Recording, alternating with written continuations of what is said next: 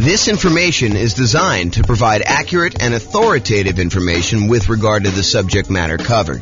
It is offered with the understanding that the presenters are not engaged in rendering legal, accounting, or other professional services.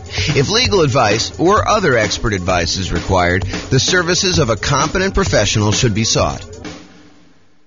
Welcome to the West Valley City Real Estate Investing and Real Estate Financial Planning Podcast. Learn all about investing in real estate in West Valley City, Utah, with a combination of real estate financial planning and modeling with numbers specific to West Valley City, plus syndicated, more generalized recordings of live and pre-recorded real estate investing classes, not all of them specific to West Valley City. Be sure to stay tuned after the podcast for a message from our sponsors. Well, good morning and welcome, everyone. This is James Orr, and I have what I could argue is the number one question I get from real estate investors that are just getting started. This is the class that I think most new real estate investors want to know about. The class is how to get the down payment when buying rental properties. And before I even jump into it, I will tell you that this is not like a magic wand where like all of a sudden I point to a secret spot where all the successful real estate investors have gone to in order to get down payments in the past. It's not like, oh, it's always hidden under this one rock out in the yard. No, it's not that at all. Oh my goodness. There's definitely some, I don't know, typical, more common places to go to. But a lot of times for many real estate investors, it is working. It's getting a job and saving money. And sometimes that means getting a second job or a third job and really putting in the effort. I've got some more creative strategies as well, but that is probably the most common one. And so you'll see it. Okay, so I'm not just talking about down payment either. I think a lot of folks think, oh, it's all about the down payment. Well, it's largely about the down payment, but it also is the total cost to close. So your down payment plus your closing costs, if you're going to buy down the interest rate in the loan, you're doing that, plus all those extra fees you have for when you're buying a property. Like, it's the whole thing. In addition to that, plus reserves, because you would be silly. You would be foolish to invest in real estate without having adequate reserves. You're asking for trouble. So it's really not just it's not just about down payment. It's about down payment plus the total cost to close plus reserves. Okay, so it's really those things. And I'll even throw in an additional one. Because our markets have gotten so crazy, interest rates are now pushing 7%. And it is really hard, even with my 88 strategies for improving cash flow. It's still pretty hard to do this, especially when you're putting very little down. If you're going to do some type of like nomad strategy or creative financing strategy or something where you're trying to get in really, really light, it is really difficult in a lot of markets, not every market, but a lot of markets to achieve positive cash flow. So I'll even throw an additional part to this. It's not just about down payment. It's not your total cost to close, which it is, but it's also your reserves. And in some cases, if you really wanted to be a prudent real estate investor, someone who is very likely to see it through the inevitable rough times that you're bound to face. I'm not being negative or pessimistic. It's just like, you got to plan for this. At some point walking down the street, your shoelace is going to come untied. That's just the nature of shoelaces. At some point in time, you're going to have your shoelace come untied. May not be every time you walk, may not be every week, may not be every month, may not be every year. But at some point, you got to expect the unexpected to happen. And you just got to bend down, tie your shoelace, and move forward. Don't bitch and complain about it. It's like, this is coming. You know that roofs have leaks. You know that tenants occasionally don't pay rent. You have to evict them. It's like, don't be surprised. These things happen, right? So kind of plan for this. All right. So what I was going to say, though, because I've gotten off on all sorts of tangents already, is it's not just about down payment. It's not just about the total cost to close, which is your closing costs and the down payment. It's not just about reserves.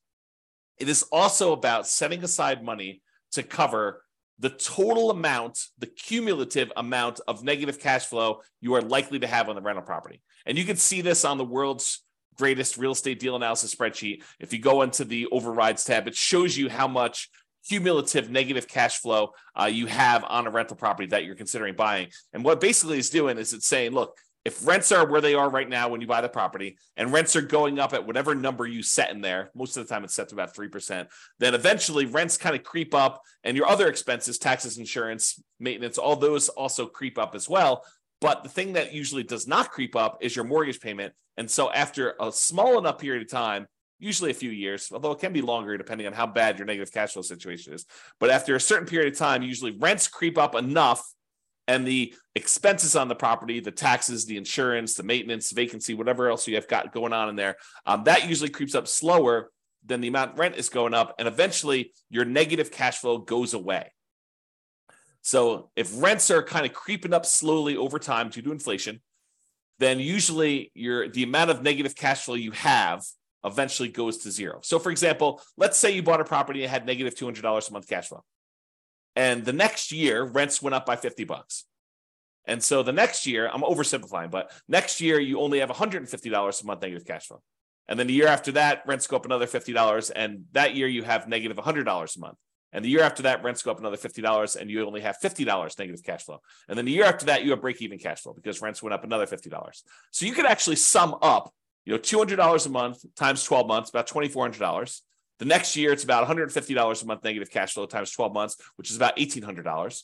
Plus the next year, it's about $100 times 12 months, which is about $1,200. The next year, it's $50 a month negative times 12 months, which is $600. And you can go add all those together and you get whatever the number happens to be, $5,000-ish or so. It's my guess, just based on doing some really, really, really rough math in my head. So if you were thinking about like saving up, where do you get this down payment from? It's not just down payment.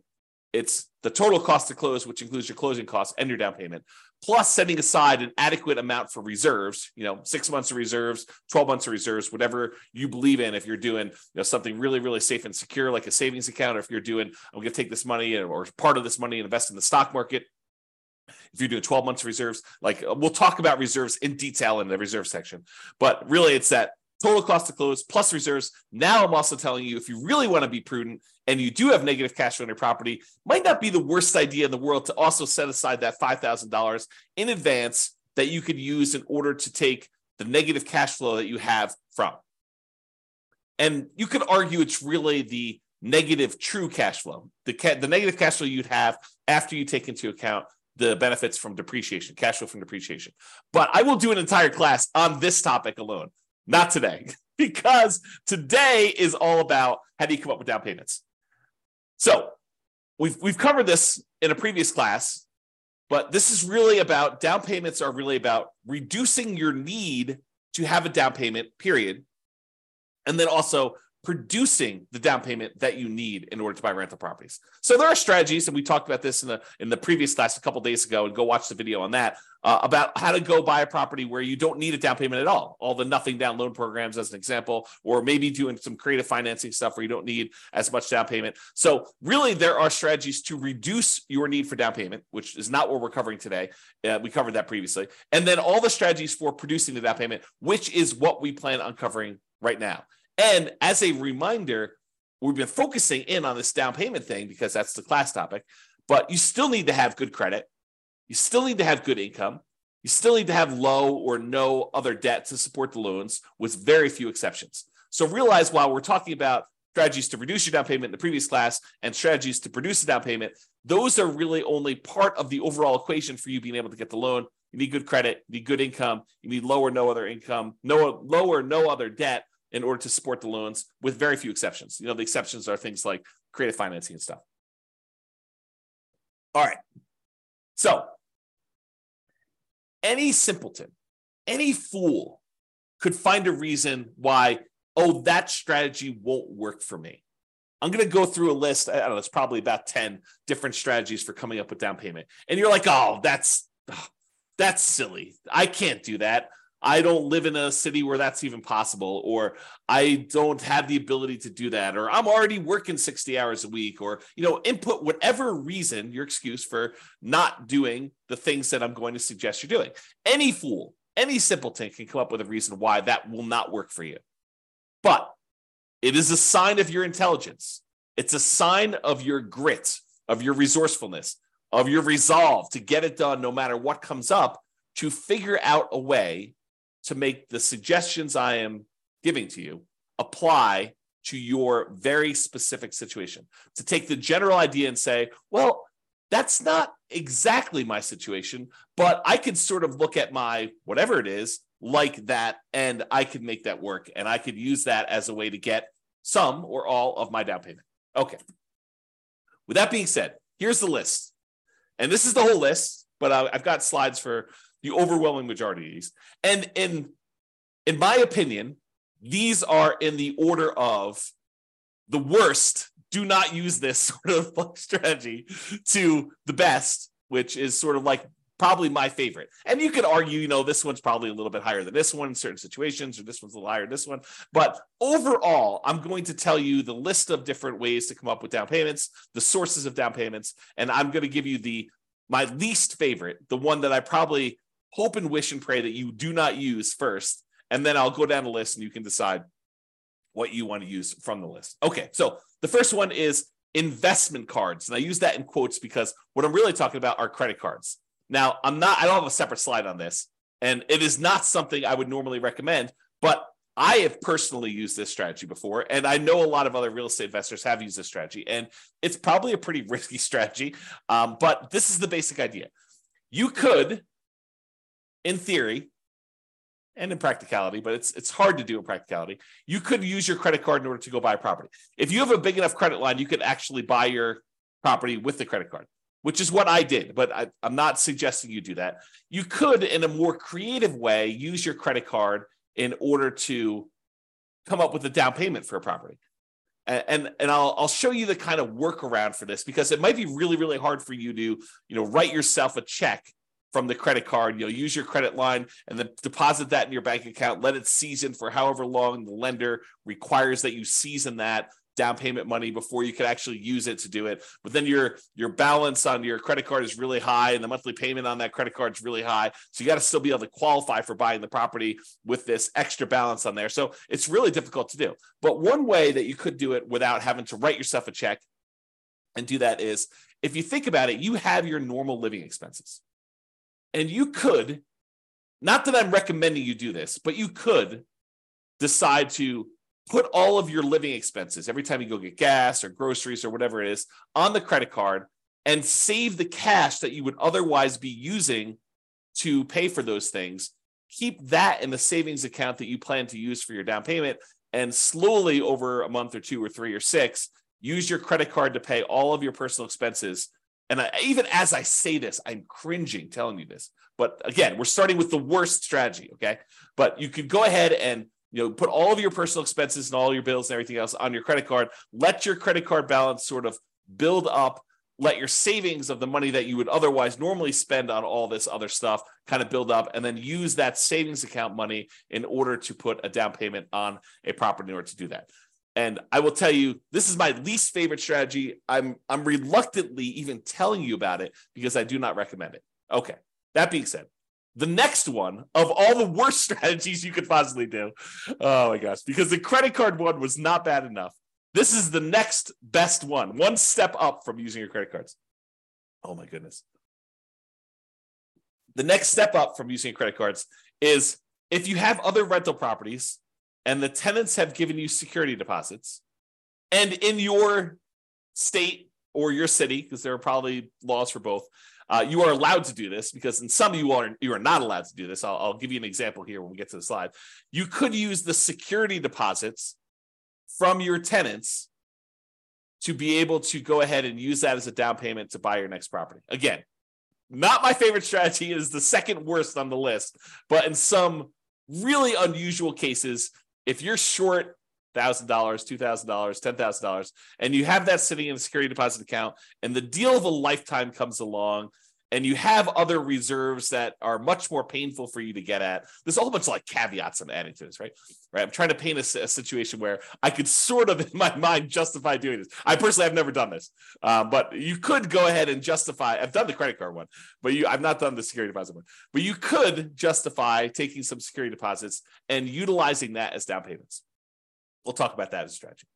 The next worst one, like slightly less worse than the security deposits and better than investment credit cards, is maintenance reserves. So as you own a bunch of rental properties, you should be setting aside money for maintenance on the properties. You know it's coming.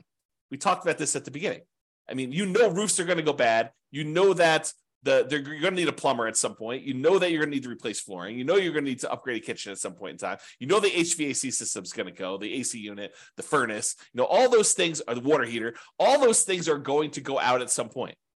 And so you should be, like we do in deal analysis, you should be setting aside money each month to plan for those maintenance reserves. And sometimes you get lucky where you'll have a tenant that's lived in a property for 10 years and, knock on wood, nothing breaks. And so you have this account balance that is growing for a property that you own. Maybe even more than one property, 5, 10, 15 properties, 20 properties. And that maintenance reserve account starts looking really attractive because you've got $5,000, $10,000, $15,000, $50,000, $100,000 sitting in this maintenance reserve account for the maintenance on all of your different properties. And you may be very tempted at some point in time to go tap into that maintenance reserve and use that for down payments. I mean, you're taking a risk because you're deciding to use that maintenance money when the roof could be due. But if you have a bunch of reserves and you have a bunch of maintenance reserves and you have access to money elsewhere, if really things got rough, you've got your separate IRA or 401k, or you've got $200,000 on your credit line, which I'm not recommending you do this, but if you have like access to reserves and maybe mom or dad said, hey, listen, if you ever need money, I've got about $500,000 if that's purely liquid, that if you needed help, we could step in and assist you, because we are very pro you doing this real estate thing. But if you want to do it on your own, do it on your own. But realize that we're here with a backstop of $500,000. Not everyone's got that, right? So you have a backstop in case the maintenance comes up once you've tapped your maintenance reserves to use as down payment. Again, this is like the low end of the list, not what I would recommend. Okay. The next one up on my list, which is a little bit more reasonable, is property equity. Tapping existing properties that you have, use equity in order to buy properties. And, people are like, why is that so low on your list? I mean, it's right above maintenance reserves. Yeah, because you got to make sure that the equity you're tapping into can support the thing you're doing. So you're almost like borrowing money and paying an interest rate on it in order to then go use that money to do something else. And some people are like, well, I mean, that's what real estate's all about. Maybe. Yeah, I'm not so sure, but we can definitely debate that another day. So I'll go into using property equity to do that. The next one is depreciation. The government gives you a tax benefit of owning a rental property. And so I think you could use the depreciation benefit, the money you're getting from depreciating your other properties, to invest in down payments in future properties. And we'll talk a little bit about that. The next one on the list, and they're getting progressively better, right? You'll notice me hedging myself less as I tell you about these, because they seem legit, as opposed to let me go buy a house and put it on my credit card. It seems a little bit crazy, right? Okay. The next one is retirement account. So if you have access to money in your retirement account, maybe you go and use that money. The next one on the list is family members. We'll talk a little bit about legacy nomad, but accessing money from family members might be a good source of money for investing. Sell stuff you don't want or need. Seems pretty straightforward. Some of these are like master of the obvious, right? Like the ones that I would not normally recommend, those are like the creative ones. I'm like, there's a reason why this is a little bit creative, and you may not have heard it before because we don't usually recommend doing this, But the stuff that's like very like plain vanilla, mainstream, you've heard these before, master of the obvious sort of stuff. Those are the ones that you've heard before because they're the ones that get recommended you know about. And then, as if master of the obvious wasn't a good enough kind of thing for sell stuff you don't need or want, saving money. That's the next one on the list. From a regular job, part-time job, extra job, or business to fund your retirement or build your fortune, which we'll talk about in detail. And I might have some interesting new math to relay to you about that. The next one on the list is partnering, finding a partner who does have the rest of the down payment or all of the down payment in order for you to do that. And then I have rents, including rent from house hacking as a source of down payments for future rental properties. And then my favorite on the list, which is lease option fees. You could do that in your marketplace. Those are probably one of my favorite sources, and I think one of the better sources for down payment. This is where I come into this. Is lease option fees better than saving? I don't know. I think you could make an argument either way on one of those, but I kind of put them in that order. Okay, so let's jump into each one of these. All right, so let's talk about security deposits. So with straight rentals, we're not talking about tenant buyers or anything like that. When tenants rent your property, you usually collect a security deposit. They give you a certain amount of money.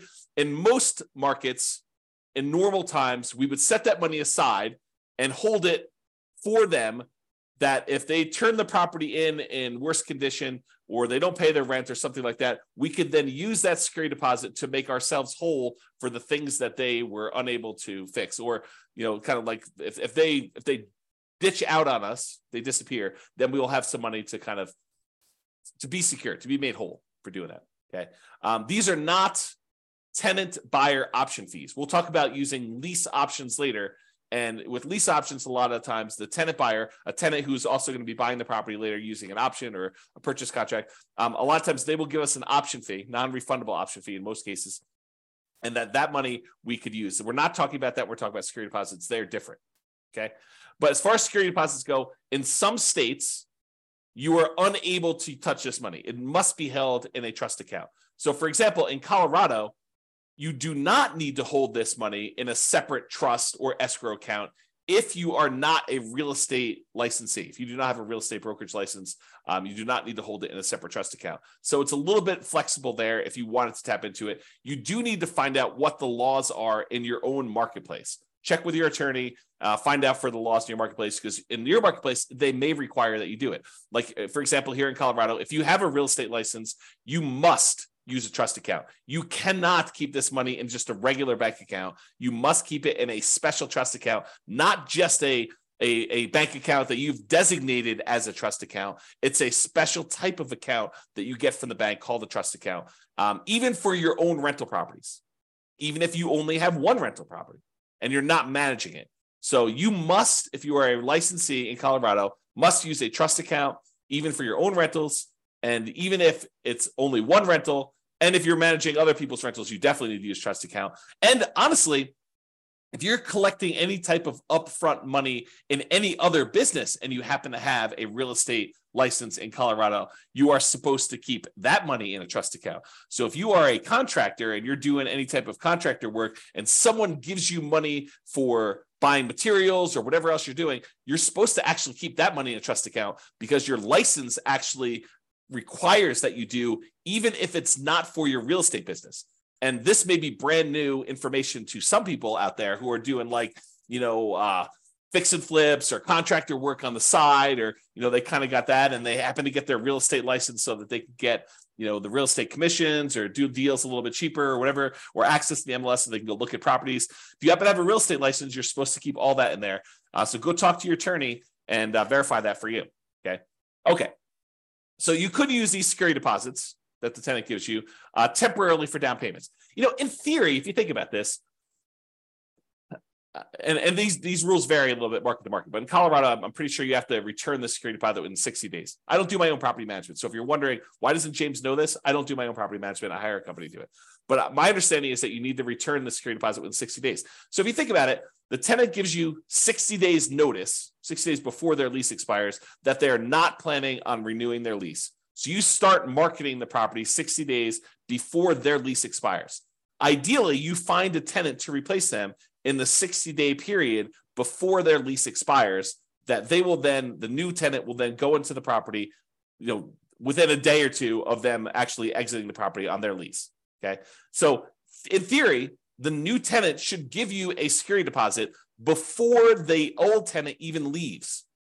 So if you think about it, in most cases, you won't ever be without a security deposit, right? Because the new tenant is giving you a security deposit before the old tenant even leaves. And then when the old tenant leaves, you have 60 days to give them their security deposit back minus whatever expenses that they had on the property that was damages on the property or things like that. Okay. So you should not have a period of time, if you're doing property management correctly, starting way early, getting notice early, putting the tenant in there, and then doing the work that you're supposed to in order to get the tenant out. You shouldn't have a period where you don't have a security deposit. So you could, in theory, use this money for down payments and without having a lot of risk. But I do think it's not prudent for you to use security deposits. That's why it's the lowest on the list. Well, second lowest on the list of credit cards for doing this, okay? You still need to be able to return the security deposit when the tenant moves out. Make sure you have a plan to replace that. It's kind of one of my notes here. And if you're hiring a property manager, if you're not doing property management yourself, they will likely be holding the security deposits. And so this option will not be available to you at all because they're the ones holding the security deposit. You're not going to be able to tap into it. Okay, so we covered security deposits. Let's talk about maintenance reserves. We recommend you set aside money for maintenance on your rental properties. This should be obvious. I mean, we talk about it during deal analysis. We talk about it during capital expense class. All these different times we talk about having maintenance money set aside for your rental property. You should be saving this money in some type of account, letting it accumulate so that when you do have maintenance issues come up, you have the money to go in there and use that. But you could temporarily use this money as down payments. You've been saving up down payments using traditional savings, and you're very close. But the deal that you really, really want just came on the market, and you're $5,000 short. And you have, $50,000 in credit line in your credit card, and maybe $100,000 in your retirement account. So you have money elsewhere that you could use, but it's painful money to get at.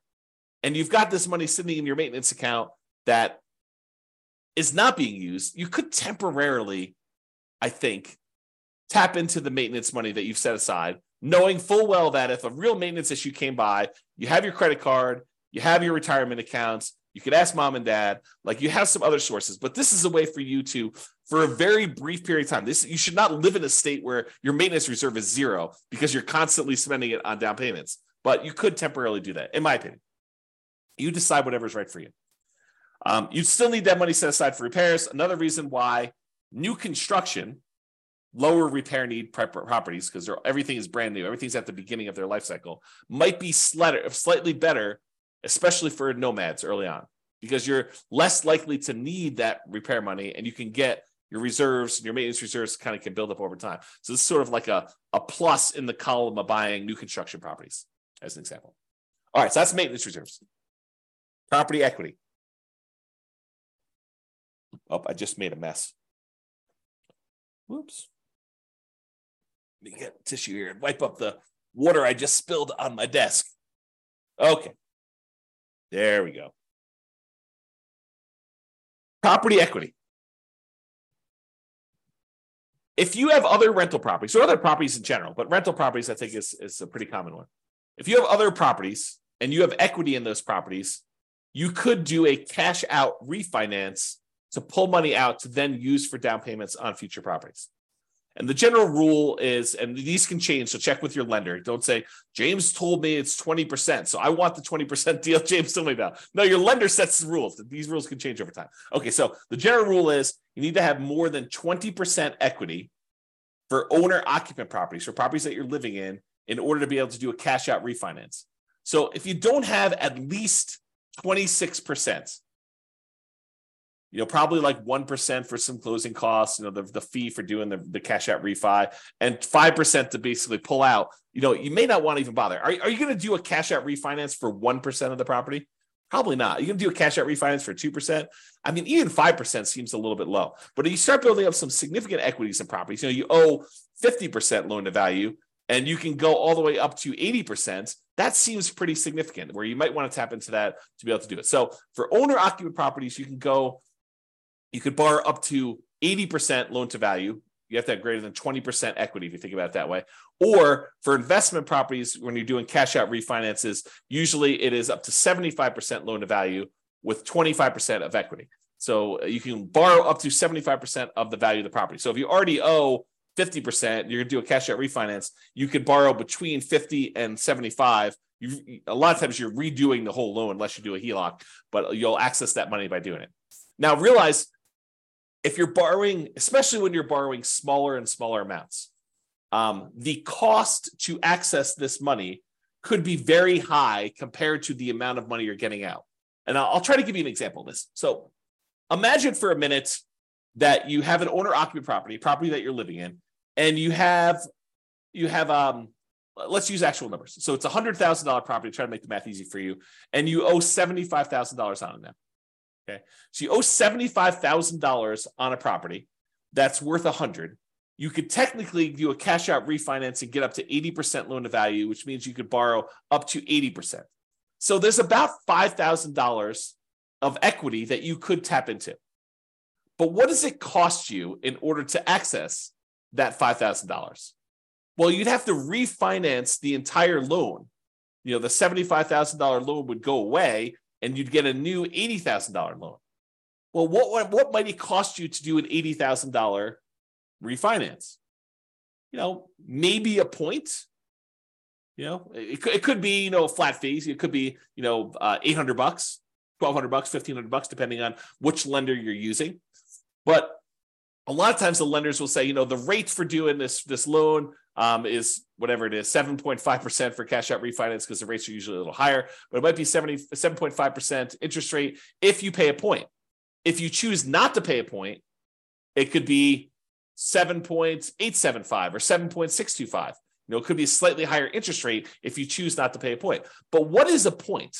How much does a point cost? Well, a point is 1% of the loan amount. And so if you're doing an $80,000 loan, 1 point of that, if my math is right, 10% would be $8,000. So 1 point would be $800. So it might cost you $800 to do a loan to get $5,000 out. And you're not even getting the $5,000 because that $800 needs to come from that. So you now just paid $800 to get $4,200.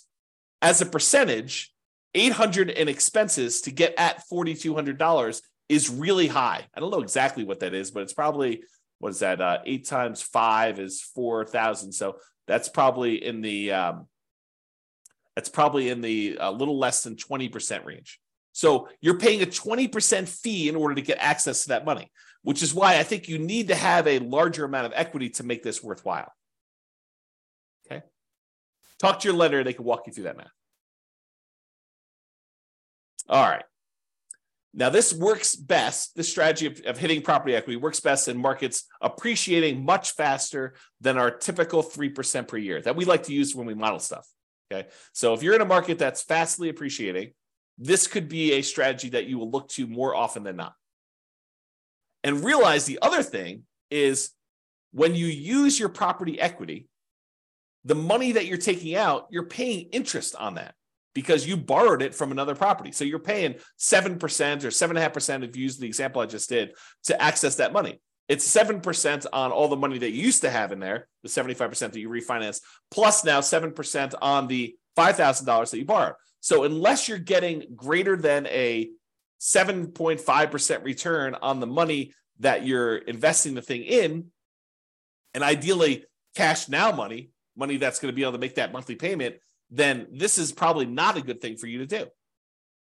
You got to make sure that the money you're pulling out supports it. So if you're thinking about it this way, you just pulled out a certain amount of money and you're paying 7.5% to access that money.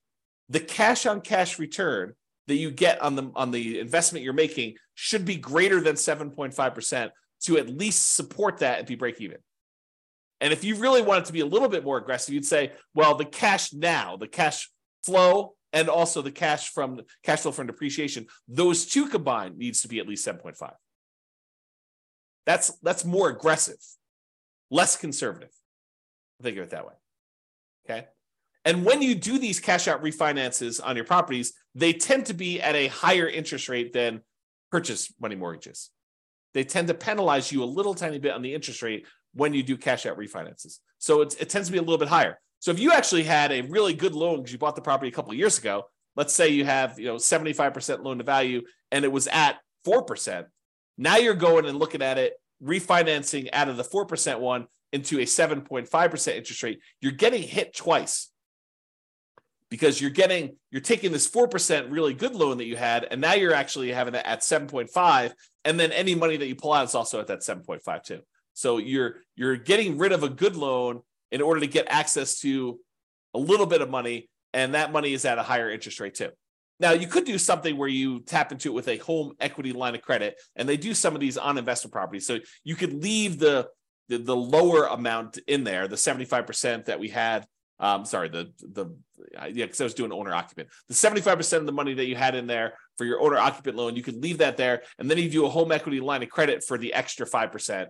In order to tap that. That way you leave the good interest rate on the one mortgage and you're able to access the equity, do it that way. And that could be helpful for you, especially if you have a really good interest rate, low interest rate on that. Okay. Now, I don't usually recommend this strategy if you have a tenant buyer in the property and you are using like a lease option exit, like a lease option or lease purchase to kind of get out of the property, because that equity is sort of spoken for, especially if you've gotten a non-refundable option fee and part of that is actually being used somewhere else. So I don't usually recommend you try to do these on lease option properties where the tenant buyer is buying the property from you. This is usually a strategy to use for long-term buy and hold type properties that you do not plan on selling. Or maybe you're going to sell it much later. Okay. The more properties you own in general, the harder it is to tap into property equity. Because eventually you get to what I think is the current limit is 10 loans. You get to 10 loans, they tell you cannot do a cash out refinance on any properties until you have less than 10 loans. And it's loans in total of all types. All rental property loans in total, not like credit card loans or something like that, or car loan. Okay. So the more properties you own, the harder it is to tap into. So in theory, you think to yourself, oh, the more properties I have, the more equity I will have to tap into. But really, you get to a practical limit where once you get beyond 10, they're like, no, you can't be moving equity around like that. You can't be doing these refis. And that rule may change. That's a lender rule. Or maybe you find a lender where they don't have that rule. It's a possibility. So check with your lender for the current guidelines, as it feels like these have changed over time. So sometimes it's 4 properties, sometimes it's 10, sometimes it's 15. I mean, who knows? I don't remember specifically 15, but I do remember at one point 4. I think there was a 6 at one point. I think there's a 10. I could be remembering wrong, but that's my kind of like faulty memory coming into play there. So for this. All right. So that's property equity. Refinancing properties. So in some rare cases, interest rates declining with a portfolio of rental properties will make you want to do what's called a rate and term refi rather than doing a cash out refi where you try to pull money out. Sometimes you bought properties at 7, like in today's marketplace, and then 5 years from now, maybe your rates are back down to 4. And so you may want to go and do a rate and term refi to improve your cash flow. You're not trying to pull money out, but you're trying to do that. Well, when you go do these rates and term refis, you're refinancing the interest rate and the term of the loan because you're going back to 30 years in a lot of cases, although you don't have to. But a lot of times when you do these rate and term refis, you're extending out the years in order to be a 30-year loan again. And so the monthly payment usually goes down a lot because the rate went down. And also you're extending the term. It used to be you borrowed the full amount of the purchase price over 30 years. And now you've got, a 2/3 or 3/4 of the original loan balance that you are now spreading out over that same 30-year period that you got originally. So the monthly payment comes down a lot. But when you do these rate and term refis, you can usually pull out, and it may vary depending on the lender and when you do these because it may change over time, but you can usually pull out about $2,000 per property and it not be considered a cash out refinance. So usually, if you pull money out of a property, it's considered cash out refinance. You get hit with that penalty to the interest rate, and you're limited by that loan to value number there. But if you go in there and you say, look, I want to do a rate and term refi, and they allow you to be not perfect. They allow you to say, well, I'm going to refi, and you can go $2,000 over the amount that you owed previously. So you could pull you could actually receive $2,000 at closing a rate and term refi, and it not be considered a cash out refinance. So if you've got 10 properties and you're refining all of them at the same time, then you might be able to go pull out, $20,000, which could help get you partially the way there for down payment. All right. Again, this is an uncommon situation, but I want you to be aware, especially since we're in a high interest rate environment now, and many years from now, not 6 months from now, probably, but 5 years from now, we may see interest rates decline back to be 4%. Who knows? I mean, they could go up higher from here. No one really knows. But if they do come down, remember, James told me that when I do this rate and term refi, I should talk to my lender about pulling a little bit of cash out, not a cash out refinance, but a rate and term refi where I have a little bit of money coming back to me at closing. All right, that's refinancing rental properties. All right, let's talk about borrowing money for down payments. It could be tricky to get a lender to go along with this if it's a loan, as compared to a gift, okay? But you could go and you could borrow money for a down payment from some source, okay? Making the house pay enough to cover the payment on the borrowing money. So we talked about this when I told you, you got to make sure that the money that you're using, the money that you borrowed to invest in something else, make sure that pays enough so that you can pay the debt on the old property. And when you do your deal analysis, it's going to say you've got a, whatever it is, 5% cash on cash return. Realize if you borrowed that money from somewhere, that you may not really have a 5% cash on cash return. If you look at your overall picture, you may have just got a 0% net return because the money that you're getting a return on now needs to go and pay the other property's extra payment that you've increased. So just realize that. So in some ways, you could structure deals where you have interest accruing. So for example, you go to an individual who wants to loan you money and you tell them, look, I'll pay you whatever it is, 7% return on your money to borrow this money from you. However, I want the interest to accrue and I will pay you in full, plus all the interest that is due, plus compounding interest. I will pay that to you in full in 5 years. So right now, you don't have any monthly payment going on for that loan, but that balance on that loan is increasing. Now, why would a person who is loaning you the money be willing to say, okay, we'll let the interest accrue? Well, one example could be is if they have a retirement account where they're not seeing the monthly payment anyway. It's not like they get the payment and they can go spend that. The money is just, the balance in their account is just growing, even if the monthly payment is going in there. So does it make that much of a difference for them if the money comes in monthly or if it comes in after 5 years in this one big chunk where they get paid back in full? And for a lot of folks, it doesn't matter. Some of them it will, but a lot of folks, it doesn't matter, especially if it's in some type of retirement account. If you're talking about money outside of retirement account, they're trying to use that money to live on. You know, grandma is loaning you $100,000 because she wants the income from that in order to be able to support herself and pay for living expenses. She's going to want monthly payments. She's not going to want that interest to accrue. We do have a whole separate class, which I'll put in the bonus section of the coaching platform on self-directed 401ks and self-directed IRAs, where we talk about this strategy, I believe, in there. So you can go check out that if you're interested in that. This is a bonus. It's not normally part of this material. So I'll put it in there for now. And then I talked about this before. For cash out refinance, does cash flow from either the new property or at least the old property cover the new debt? Because we're talking about borrowing money in order to go buy something else. We need to talk about that there. And there's probably an entirely separate program coming for should I sell or refi my property? It's probably a totally independent, completely different from this coaching program on how to buy rental properties in the next 90 days when prices are high and interest rates are high and rents are lagging. An entirely separate coaching program on should I sell or refi my rental property? That is probably coming, maybe right after this one. After I get done recording all the content for this particular coaching program, maybe I'll go on to that one because there's a whole different set of problems and discussions and applications and software and thinking about what you do. Should you sell your property? Should you refi your property? So stay tuned if that's of interest to you. Okay, let's talk about depreciation. Depreciation could be thought of in two ways. Number one way, it could be thought of as a way to reduce or to completely eliminate negative cash flow. You know, if you had negative $50 a month in cash flow on a property, but then when you thought about the benefits you get from owning a rental property, the tax benefits you get from owning a rental property, and you realize that you're saving $150 a month in taxes by owning this particular rental property, which is probably not abnormal for a normal rental property, normal price range. They vary depending on price.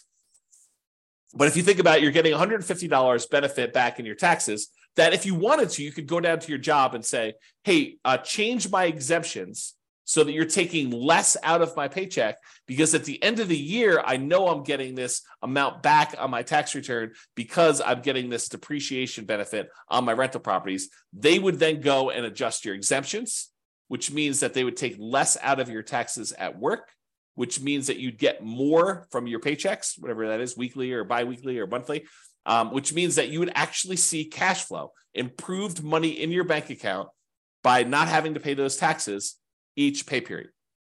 So what you thought was a negative $50 a month by owning the rental property, when you combine that negative $50 a month from the cash flow portion of it with an extra $150 positive from the cash flow from depreciation, now you're net together positive $100 a month. When you combine cash flow and the cash flow from depreciation, we call that true cash flow because it takes into account the tax benefits as well. And with that, you are positive 100. So depreciation could reduce, in this case, or completely eliminate negative cash flow.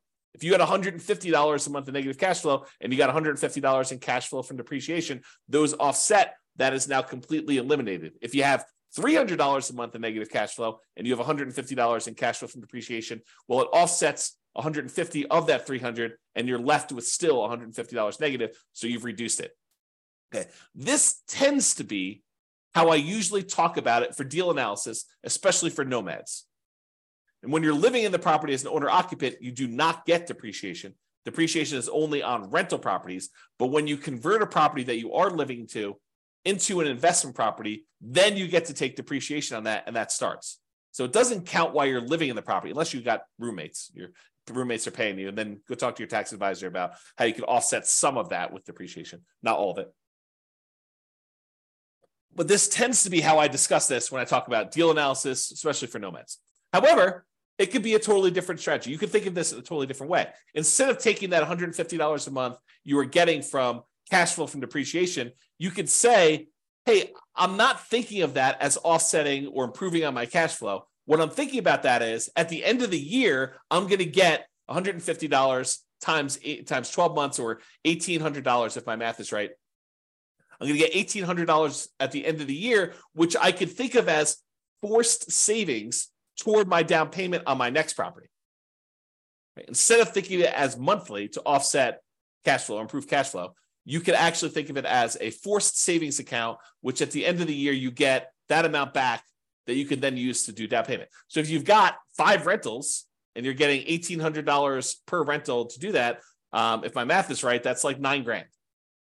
So you can think of that as getting $9,000 back at the end of the year that you could then use as down payments to purchase something else. Okay. So yeah, think about it that way. So if you're like the type of person who has a hard time saving money, first of all, that's a skill you should work on. But if you're still working on that skill and you're not quite there yet, this could be a strategy to help you save money in a forced way.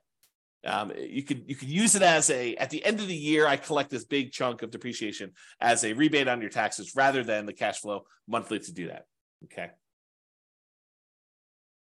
All right. I think I covered this already. You don't get depreciation on a property unless it is a rental property. You cannot do this on your owner occupant. And I did talk to your tax advisor if you're getting roommates while you're living in a property. Oh, I will make one other note here because it is time sensitive. So depending on when you're listening to this, this may no longer apply to you. But as of right now, this is March 15th of 2023. As of right now, this year, you can get what's called bonus depreciation. And I'll give you the briefest of explanations because we're talking about depreciation, but I need to do a whole separate class on this. So the idea is this. Typically, when you get depreciation on a rental property, they take the value of the property, not the land. They exclude the land completely, but they take the value of the buildings of the property, and they depreciate that for residential property over 27 and a half years. So the amount of depreciation you get is static. It's fixed. Okay. They take the value of the buildings, they divide by 27 and a half, and that is the amount of depreciation you get over that time period. So 27 and a half years. However, the government allows you to do two different things right now. One thing is you can itemize through a engineering study the different lifespans of different components of your property. So instead of taking the entire building and saying it's everything is one homogeneous mass, and I'm going to take the depreciation over the entire 27.5 years. If you hire an engineer to come in and do a study for you, they could say, hey, look, the carpets only have a lifespan of whatever it is. I don't know these from memory, but let's say it's 5 years. They could say the carpets have a lifespan of 5 years and they're worth X number of dollars. And so you can depreciate the carpets over 5 years instead of 27.5 years. So really you're carving out part of the overall building and you're speeding up how fast you can take depreciation on certain parts. And so you could do that with flooring, you could do that with kitchen cabinets, maybe you could do that with roofs or windows or whatever else you want to do. The engineering study is what goes and does this, and I'm not an expert on that part, but they can go ahead and take all those things and they can speed up how fast you can collect that depreciation in such a way that what we used to be over 27.5 years, you'd take $150 a month for the entire period. Now you might be able to take $600 a month for the first 5 years, and then $400 a month for the next 5 years after that. And then after that, it might go down below the 150, but then it's only $75 a month for the next, whatever that is. I can't do the math in my head, 17.5 years, whatever it is. Okay. So what you do is you don't change how much depreciation you get. You change when you can take it. You kind of move it up, you compress time, and you get a little bit there. So that's the idea of getting an engineering study and doing kind of like this, I'm forgetting the term for it, but it's this accelerated depreciation. Maybe that's what it is. It's accelerated depreciation. There's a second type, though, as well. And my understanding is right now, temporarily in the tax code, this year, you could take 80% of the bonus depreciation. So you can even compress time even more and get a certain amount of depreciation really far up front and get this significant amount this year as a bonus depreciation. So this year, my understanding is it's 80%. Next year, it's 60%. The year after that, it's 40%. The year after that, it's 20%. And then it goes back down to zero. And they may come back in and change the tax law. This has come back in to the tax law, gone out in different forms, slight variations of it. So this is gone into the tax code over time. It seems to be an incentive they use in order to kind of stimulate the economy. But it goes away. This is 80% in 2023, 60% in 2024, 40% in 2025, 20% in 2026, and then zero in 2027. I think that's the math. You can go check with your tax advisor to understand this, but you can get this bonus depreciation and get a lot more depreciation benefit in year one as a bonus than it is over that period of time. That's my understanding. Again, as a layman, I'm not a tax professional. This is not what I do for a living, but that's my understanding of how the bonus depreciation works. And it's for a limited time. So if you buy properties this year, you get the 80% bonus. If you buy it next year, you can only get a 60%. If you only get a 40%, you only get 20%, you only get a zero. But you can still do that accelerated depreciation thing where you hire the engineering study. That still exists. That's not going away, as far as I know. So anyway, that's the kind of brief talk on depreciation. Go seek out more information if that's something that's interesting to you. Talk to your tax advisor. All right, retirement accounts. So your retirement accounts and other people's retirement accounts as partners could be a source of down payments for you. You could use some of the money from your retirement account to fund your retirement, basically buy rental properties. You could change asset classes from investing in stocks or bonds or CDs to real estate. Many cases, you will need to change your retirement account from a traditional brokerage-held retirement account to a self-directed retirement account in order to be able to use your own, or if someone else is using their money, they would need to have probably a self-directed IRA or self-directed 401k or some other type of account like that in order to be able to invest in your deals, to be able to make a loan to you in order for you to invest that way. Okay. So in some cases, it may even be worthwhile for you to pay the penalty to access the retirement accounts. Imagine you have just a ridiculously amazing investment property that you really need extra money in order to tap into. And the penalty for accessing your retirement accounts is 10%. So you'd have to overcome the hurdle of paying the 10% penalty plus whatever makes sense for you to get on the deal itself in order to do that. But in some cases, the real estate deals can be so good that it might be worthwhile doing that. Okay. All right, family members. And I have a little note in here about legacy nomad, but going to family members might be a source of down payments for some people. Not everyone has family that is willing to do this, but a lot of people do. If you share your nomad vision or whatever investing strategy vision you have with your family, your parents, your grandparents, your kids in some cases. This is especially interesting if it's already known that your kids are going to have to support you in retirement. This may be a way for them to reduce the need for that support by helping you with a down payment to do the strategy. So imagine for a minute that you finally learned about this idea of doing this nomad strategy where you buy a property with little down payment, you move in there, you live there for a year, then at the end of the year, you convert that property to a rental and you repeat this process until you acquire enough rentals where you're able to do this. Well, if your kids know that they're going to need to support you in retirement anyway, and you come to them and say, look, I have $10,000 in savings. I'm going to need $25,000 total in order to be able to buy this particular property, to move in, live there for a year, and then I plan on converting it to a rental property. And you explain to your kids, look, if you gift me $15,000 today, maybe even put them on title, talk to your attorney about whether this makes sense to put them on title or not, but you're going to go move into this property. You're going to live there for a year. You're then going to convert it to a rental. You're going to use the income that you produce from that rental property to help support you in retirement. And then when you pass on, they will inherit this rental property. They may say, that sounds like a pretty good deal. Here's $15,000 today, and hopefully I won't have to support you as much in the future. That's the thought process. Okay. So if you're going to go and ask your family for this stuff, I'm going to read you a quote, which I think would make a difference in how you approach them and how you think about this. So here's the quote from William Hutchison Murray. Until one is committed, there is hesitancy, the chance to draw back, always ineffectiveness. Concerning all acts of initiative and creation, there is one elementary truth, that ignorance of which kills countless ideas and splendid plans. That the moment one definitely commits oneself, then providence moves too. All sorts of things occur to help one that would never otherwise have occurred. A whole stream of events issues from the decision, raising in one's favor all manner of unforeseen incidents and meetings and material assistance, which no man could have dreamed would have come his way. Whatever you can do or dream you can do, begin it. Boldness has genius, power, and magic in it. Begin it now. So that's the end of the quote. So in general, I think it's better if you're planning on going to Thanksgiving dinner and to talk to your family about this idea of maybe you might be willing to help me with my down payments or get involved in this real estate investing thing.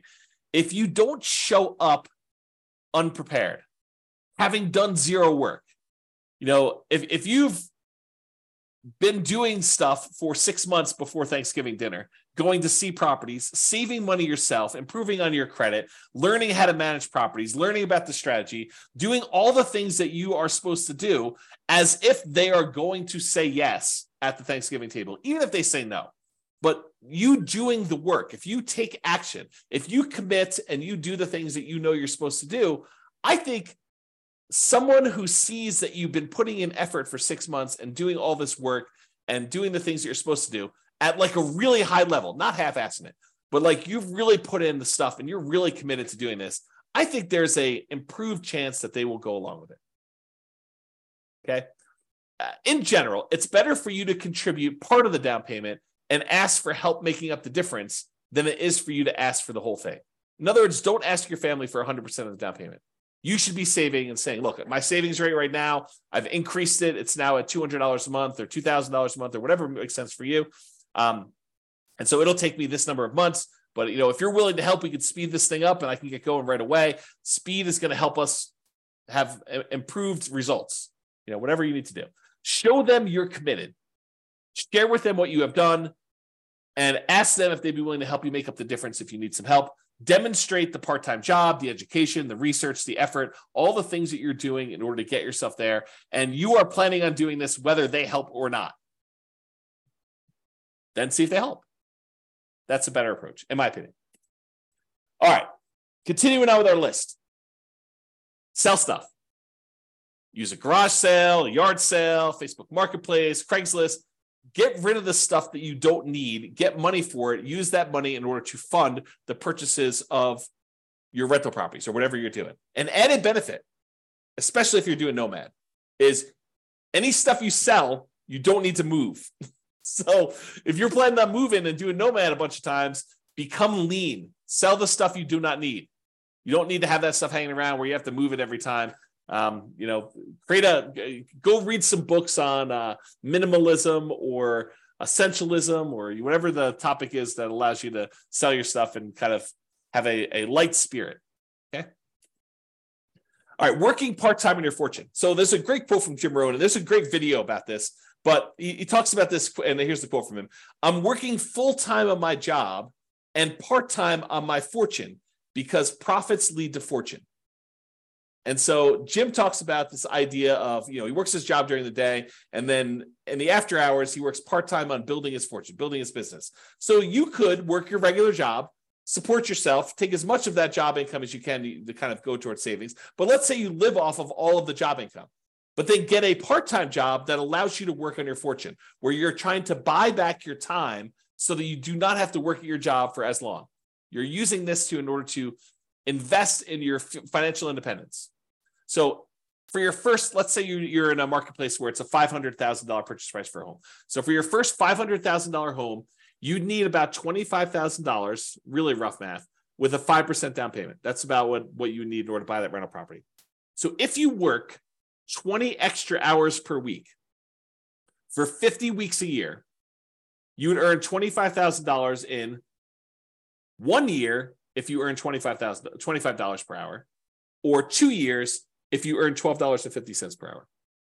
So you could go get a job on selling stuff on eBay or selling stuff on Amazon, like fulfillment by Amazon FBA business, or driving for Uber, driving for Lyft, fast food delivery, or some type of Grubhub or Uber Eats or whatever the equivalent is these days, or work at a fast food restaurant, or work at Walmart, or work at any of these other types of places.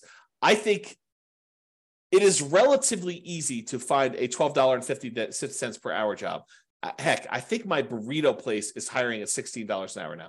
Like the burrito, the Qdoba burrito place that I eat at lunch at, I'm pretty sure they're hiring at $16 an hour locally for me. So $12.50 should be a relatively low bar. And with some tips, if you're willing to do like fast food or drive and do like Uber Eats or something like that, I bet you can get pretty close to $25 an hour. So if you're willing to work 20 extra hours a week towards your fortune, imagine driving for Uber Eats. You listen to real estate investing podcast episodes where I do this. So you're learning and you're working and these extra hours, and you're putting in the extra time in order to provide better for your family and for yourself, and to become financially independent early and not have to work your job that maybe you love or maybe you hate for quite as long. If you work this 20 hours a week for 50 weeks a year to earn $25,000 in 1 year, you might be able to do it if you're earning $25 an hour. In 2 years, if you're earning $12.50 an hour. So it doesn't seem unreasonable. Or instead of doing 5% down, if you do 3% down, you'd only need $15,000 for your first home. If you work 20 hours a week at $15 an hour, you need to work 50 weeks to jumpstart your fortune. Okay, so about a year to do that if you're doing 3% down. Or maybe you're willing to go buy your first property as a nomad or house hacker in a rural area around where you live, and you just convert this extra labor to commute time. Maybe you need to commute a little bit longer, but you're willing to do that so you can get a nothing down USDA loan, as an example. Different strategies. Once you have your first house, you could use that house to fund future down payments, or you could continue to work part-time building your fortune. So you don't even need to do this for the entire time. If you do, it's great. It helps you get there. But you could, as a totally different strategy, which we'll cover, you could decide to have the house, the first house you buy, contribute toward building your fortune. You could use that house as the source of future down payments, which I'll talk about. Okay. So would you be willing to work 15 to 20 hours a week on your fortune if you knew your part-time business would make more than your job income within a few years? It's a question you need to ask yourself. It's different for everybody. I used to include this chart in a class. I think it's in the class I used to teach when I used to talk about the Fixer Upper Nomad class. But I had this chart where I figured out how much you were making for each rental property that you bought. And it varies a little bit market to market, but basically in most markets, it's about a little earlier, a little less earlier, a little bit more later, but on average over an entire life holding this rental property, it usually works out to be about $30,000 per year per property that you make. And a lot of folks, when they want to do fix and flips, a lot of them have this threshold where they say, I want to make $30,000 per flip. Some people are willing to make a lot less. Some people want to make a lot more. But I think I hear a number a lot, $30,000 per flip, as a reasonable number. So if you think about this, if you do a fix and flip and you're making $30,000, that's like trading dollars for hours. You're doing labor in order to make that $30,000. Where you go buy a rental property, you make $30,000 per year per rental you own. Just by owning the rental property, from appreciation and debt pay down and cash flow from depreciation, the overall return you're making is in excess of $30,000 over the life of that loan, life of that property. Okay, so if you think about that, you'd rather own 5, 10 rental properties where you're each making $30,000 a year than to have to do the labor of fixing and flipping every single year in order to earn each one $30,000. Okay. So another note on this, working part-time on your fortune, and that is house hacking is mathematically like a side hustle or a second job. If you think about it, if you decide to house hacking is where you take part of the property that you're living in, you rent it out. Like you rent out bedrooms as an example, or you buy a duplex, triplex, or fourplex, you rent out one of the other units where you're living in one of the units. Okay, that's house hacking. So if you think about house hacking though, house hacking is like having a side hustle or second job. Because if you imagine you rent out a bedroom and you're collecting $600 a month for that bedroom or whatever rent is for a bedroom in your marketplace, you're getting $600 a month. That's like having a $600 a month job, mathematically. So if you were making, $20 an hour, $20, is that like working 30 hours for the month? So it's almost like working 7.5 hours a week. You rent out 2 bedrooms, that's like working 15 hours a week. Not bad. At $20 an hour for having roommates. So you could think of house hacking as mathematically like a side hustle or a second job. The every other year nomad. So real estate equity and positive cash flow on a nomad strategy property can be pretty significant. You know, from working a part-time job at $15 per hour for 20 hours a week, it could be the same as if you did that. So if you think about the amount of money you'd make from doing nomad, it's almost like you got $15 per hour working 20 hours a week for doing a property. And if you did this using like not lease option exits, and if you were saving that money, you could buy a nomad property every 2 years. I think we did the math for that. $15 per hour working 20 hours a week is about $25,000 every 2 years, plus some padding on there. So you could buy a replacement property, and then you're getting like the benefit of you going out and working another job yourself from the property itself.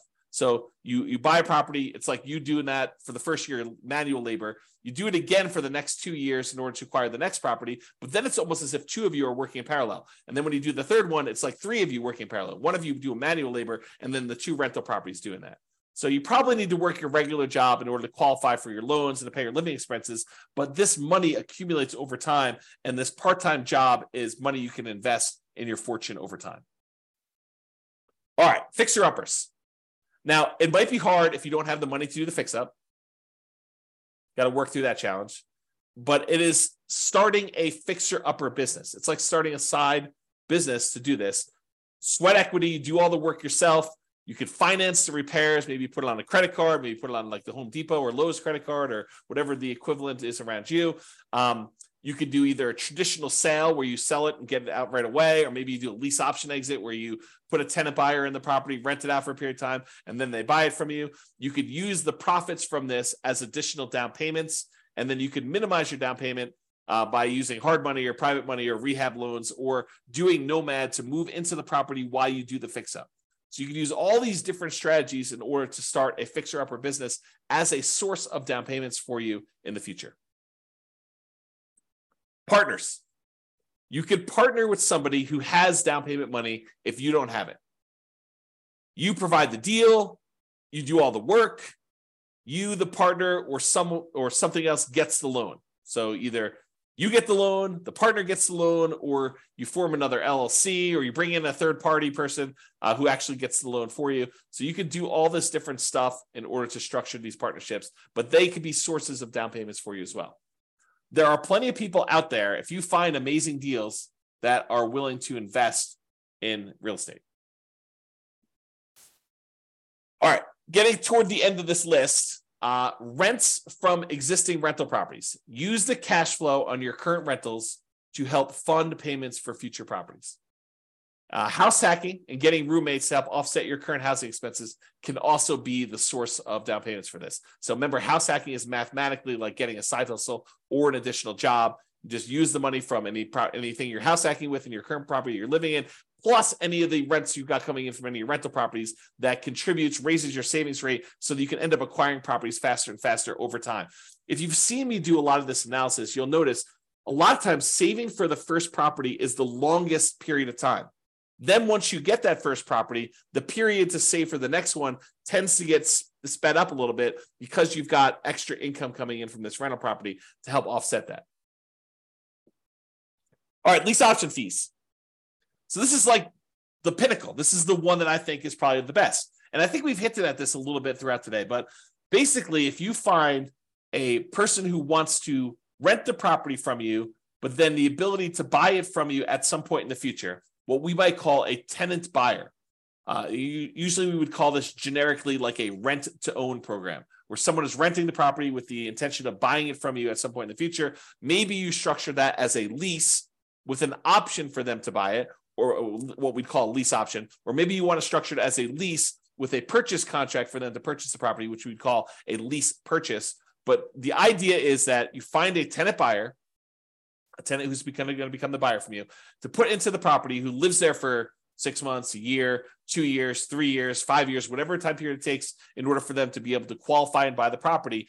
You could structure these in such a way that they give you a non-refundable option fee, and it's completely negotiable. It could be refundable, but in most cases, it's a non-refundable option fee for them to be able to buy the property. And it's also very negotiable as to how this applies, but in most cases, we would apply whatever option fee they give us toward them purchasing the property.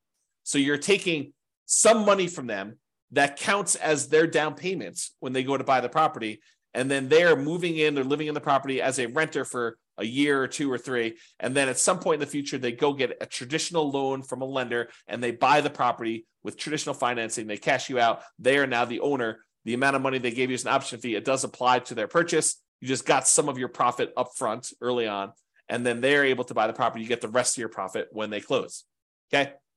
So if you think about this, if you're doing the nomad strategy or you're house hacking, and you're trying to buy a property, trying to go buy, your next property, and they're requiring you put up 5% down. Well, if the property you're currently living in that you plan on converting to a rental, if you say, look, instead of converting this to a rental, I'm gonna try to find a tenant buyer who wants to ultimately rent this property and then eventually buy it from me. And I will say to them, look, I will allow you to rent to own this property, lease option, lease purchase, whatever makes sense. And I will allow you to do that, but I need a 5% non-refundable option fee from you, which will count towards you purchasing the property when you go to buy it, but it's non-refundable if you don't, your choice. I require a 5% non-refundable option fee. Then when they give you the option fee, you can use that option fee in order to use as a down payment to purchase your next property.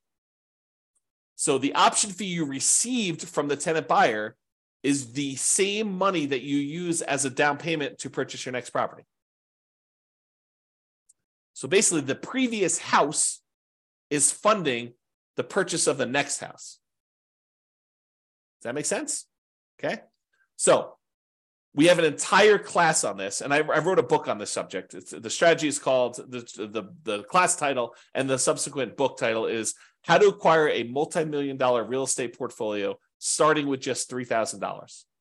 And the idea was you buy a house with nothing down or 1% down, but you could do like a USDA house where you buy some property with nothing down. Then you live there for a year.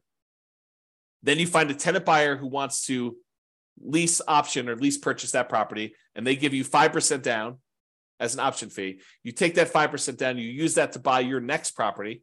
Now you have a tenant buyer in this one. Then you live in the property with the 5% down from the option fee for the next year. Then you convert that one to another tenant buyer. They give you another 5% down, different tenant buyer, gives you another 5% down. And then you repeat this process until you acquire a portfolio of rental properties. At some point, the tenant buyer who was in one of the earlier properties is going to cash you out. They're going to buy the property. And at that point, you usually make another profit. You make more than the 5% they gave you down. And you're making a little bit of cash flow in the meantime on the rental properties. But then that big chunk of money you can then use that to help offset the down payments you need on future properties. And eventually you get to the point where enough of these are popping and you've got enough extra money where you can then start buying, in addition to the ones that you're nomading into with 5% down using the option fees, you could buy additional 20% down or 25% down rentals at the same time. Because eventually some of these previous properties, the tenant buyer decides to buy the property from you, and they do that. So there's an entire class on that. I'll put it in the bonus section. I think that's where I put it, for you to go watch and to learn more about that particular strategy. If you can't find it, drop me an email.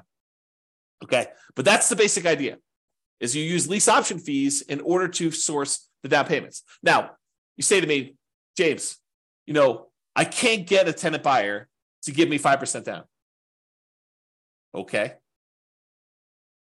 So maybe you need to save up 1% and get 4% from them. Well, I can't get them to give me any more than 3%. Okay. You need to do the work to save up the 2% and then get the tenant buyer when they can give you 3%, and that'll supplement it. So you can't get the full 5%, then work around it. Do something else to provide part of the down payment yourself. In some cases, you're going to get more than you need. You're going to get 6%, 7%. It depends. Or hold out until you get 5%. If they're like if the person who comes to you says, look, I only have $5,000. Okay, you're not qualified to buy this house. You don't have to. The first person that comes along does not need to be the one that you do this with. You might need to market your property for a month or 2 months or 3 months or 6 months or wherever long it takes in order to find someone who has the amount of money that you can use in order to buy the next property. Okay, so just realize that might work that way, which leads me to my next thing, which is my second to last slide. You may need to combine several strategies. You decide to do a 15% down non-owner occupant loan, an investment type loan. Maybe you're able to find a tenant buyer with 5% down. Maybe you're able to partner with your realtor to get 3 to 5% down from them to kind of get them to contribute. And maybe you need to save up 5 to 8% down yourself from part-time work. So you don't need to do all of it from one source. You don't need to sell enough stuff to get 15% down. You don't need to work a job where you do 15% down all yourself. Some of these things can kind of be combined into multiple strategies. All right. In conclusion, so this is the class, right? This is the one where I get the most questions about, how do I come up with down payments to my rental properties? This is it. This is all the stuff. It's not really just about down payment, though. It's really total cost to close, your closing costs, the down payment, any reserves, any kind of escrows you need to have, and your own personal reserves if you're buying rental properties for being a prudent investor. 6 months of reserves, 12 months of reserves, depending on what you're doing. Plus, we talked a little bit earlier about this idea of any cumulative negative cash flow if you happen to be in a market where you're doing that. If you're in a market where you're likely to have negative cash flow and the amount you're putting down, because look, if you put 100% down on a property, you probably don't have negative cash flow. So it's a combination not just of the market, it's the market with the down payment that you want to use, right? It's not just, hey, I got negative cash flow because I live in insert city here that has negative cash flow. It's I've got negative cash flow because I'm in a city that has really kind of extreme price to rent ratios, and I only want to put down 3%, or I only want to put down 5%, or I only want to put down 20%, or I only want to put down 25%. If I put down 50%, or I put down 70%, and I only got a 30% load, this thing would cash flow. So part of it is your choice in down payment. Okay. So just something to think about there. And any fool can say that these ideas don't apply to them. Really, it's a sign of your intelligence, your resilience, your resolve, your grit, your tenacity, your ability to work through and be creative and solve problems to figure out how they apply to you, how you can use these strategies. Okay. You don't get any, like, you come to me and say, these don't apply to me. You have any other ideas? No. I mean, I might have other ideas, but no, I don't have any other ideas. You tell me, look, I could sort of twist this one and make this one work and do this. I may be like, hey, by the way, you could also do this little twist to that too. Part of it is you being creative and applying it to you. For down payments in general, we've discussed in a previous class, it's about reducing the need for down payment in some cases. And as we discussed in this class in detail, it's about producing the down payment you need. Utilize a strategy or strategies that make sense for you and your particular goals. And that is all I got. So hope you enjoyed that class. This has been James Orr. Bye-bye for now. With home prices up, mortgage interest rates up, and rents up, but not quite enough to counteract the higher prices and interest rates. Cash flow on rental properties in West Valley City is harder than ever. Book a call with the Real Estate Financial Planner to apply our proprietary 88 strategies to improve cash flow on your rentals. See the show notes for a link to schedule your call and improve your cash flow today. If you're a real estate agent, lender, or professional in West Valley City that wants to help our real estate investor listeners, consider reaching out to learn about collaboration opportunities with this podcast. We'd love to add more value to our listeners by having you assist our investors buy, sell, and finance their real estate investments. See the show notes to schedule a call to discuss collaboration opportunities.